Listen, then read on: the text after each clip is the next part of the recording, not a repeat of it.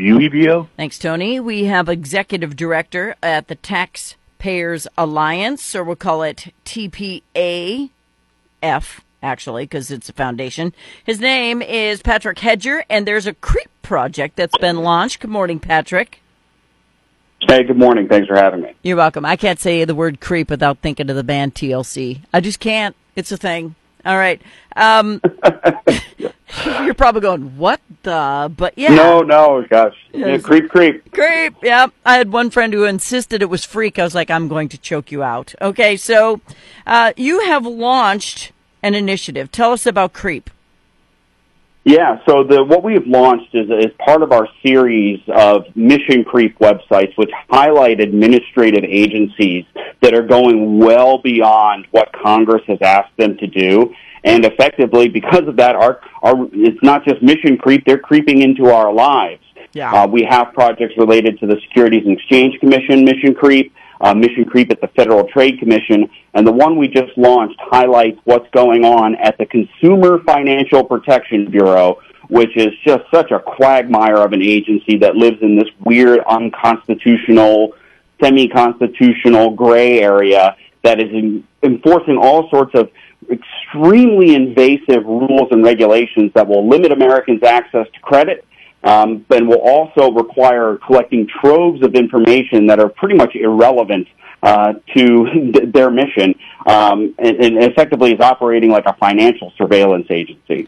This micromanagement that we are getting from this administration is an offshoot of what we had prior to the Trump administration, but it is intensified to the degree where we can't even find everywhere it is. So I'm glad you're creeping around.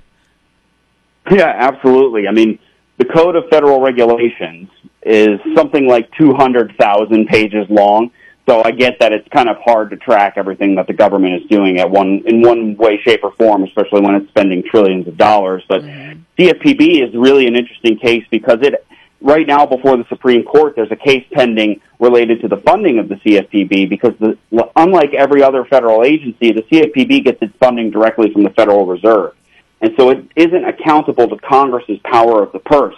And that's a huge problem, and I think that renders the funding structure of the agency unconstitutional. Yeah, Consumer Financial Protection Bureau. Somebody said, what's CFPB? We already said it, but we're kind of talking fast because we have such limited time. But I don't think any unelected arm of the government, whether it be from either party, should be allowed to put a bunch of regulations on us. It shouldn't happen ever. Yeah, if you go to our website, cfpbmissioncreep.org, you can kind of read through some of the highlights of the main things we're concerned about, and one of which is the fact that there are regulations being promulgated by this agency that actually conflict with state and federal law. So you're essentially asking financial service companies to get themselves into trouble to comply with CFPB regulations.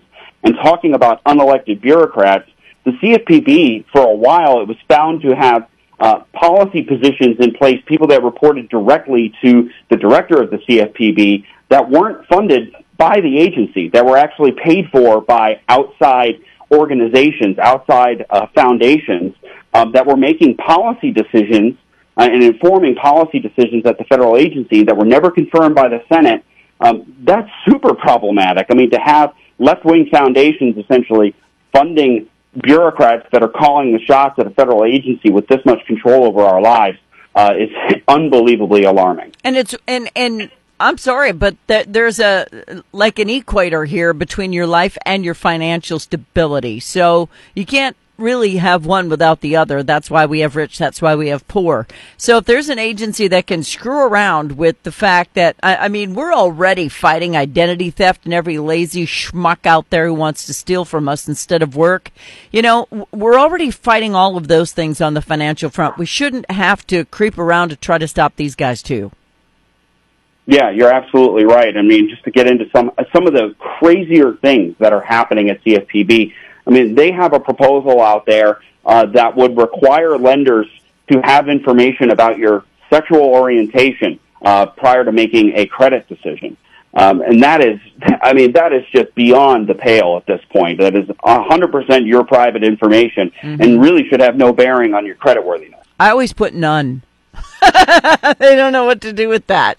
Where are you going to put me, guys? All right. So, you know, these things have become, let's put everybody in a box and then let's give preferential treatment to people we want to put on some sort of a pedestal because they're different or have a dysphoria of some kind.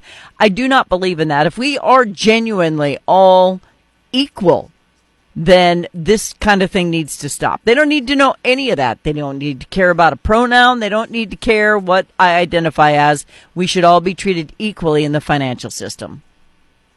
We see a big problem in the financial system where there's really good intention behind a lot of the things that they're trying to do, but they're interfering with creditworthiness decisions to the point where you end up putting people in disadvantaged communities into financial products that they ultimately they can't afford. We haven't learned any lessons from the housing crisis, which was driven by federal programs to get lower income Americans into mortgages. But the mortgages that they were able to get themselves into, once interest rates adjusted upward, became unaffordable. Mm-hmm. And so, very well intended, but you ended up hurting a lot of people because you put them into adjustable rate mortgages they could never afford. Right. And so it's really important that we don't have bureaucrats trying to social engineer through the financial system. Yeah, it doesn't matter if you can refinance. You're still stuck in that pickle, and when you're in it, it's really hard to get out, and losing everything is the worst feeling in the world. Where do people go, Patrick, to learn more about the CFPB and this CREEP project? Yeah, absolutely. Our website is www.protectingtaxpayers.org. The website for the specific project is cfpbmissioncreep.org. Okay. I love that you call it CREEP. Can't get over it. All right. Patrick Hedger, Executive Director, TPAF. Thanks so much, Patrick. Hey, thank you. You're welcome. Bye.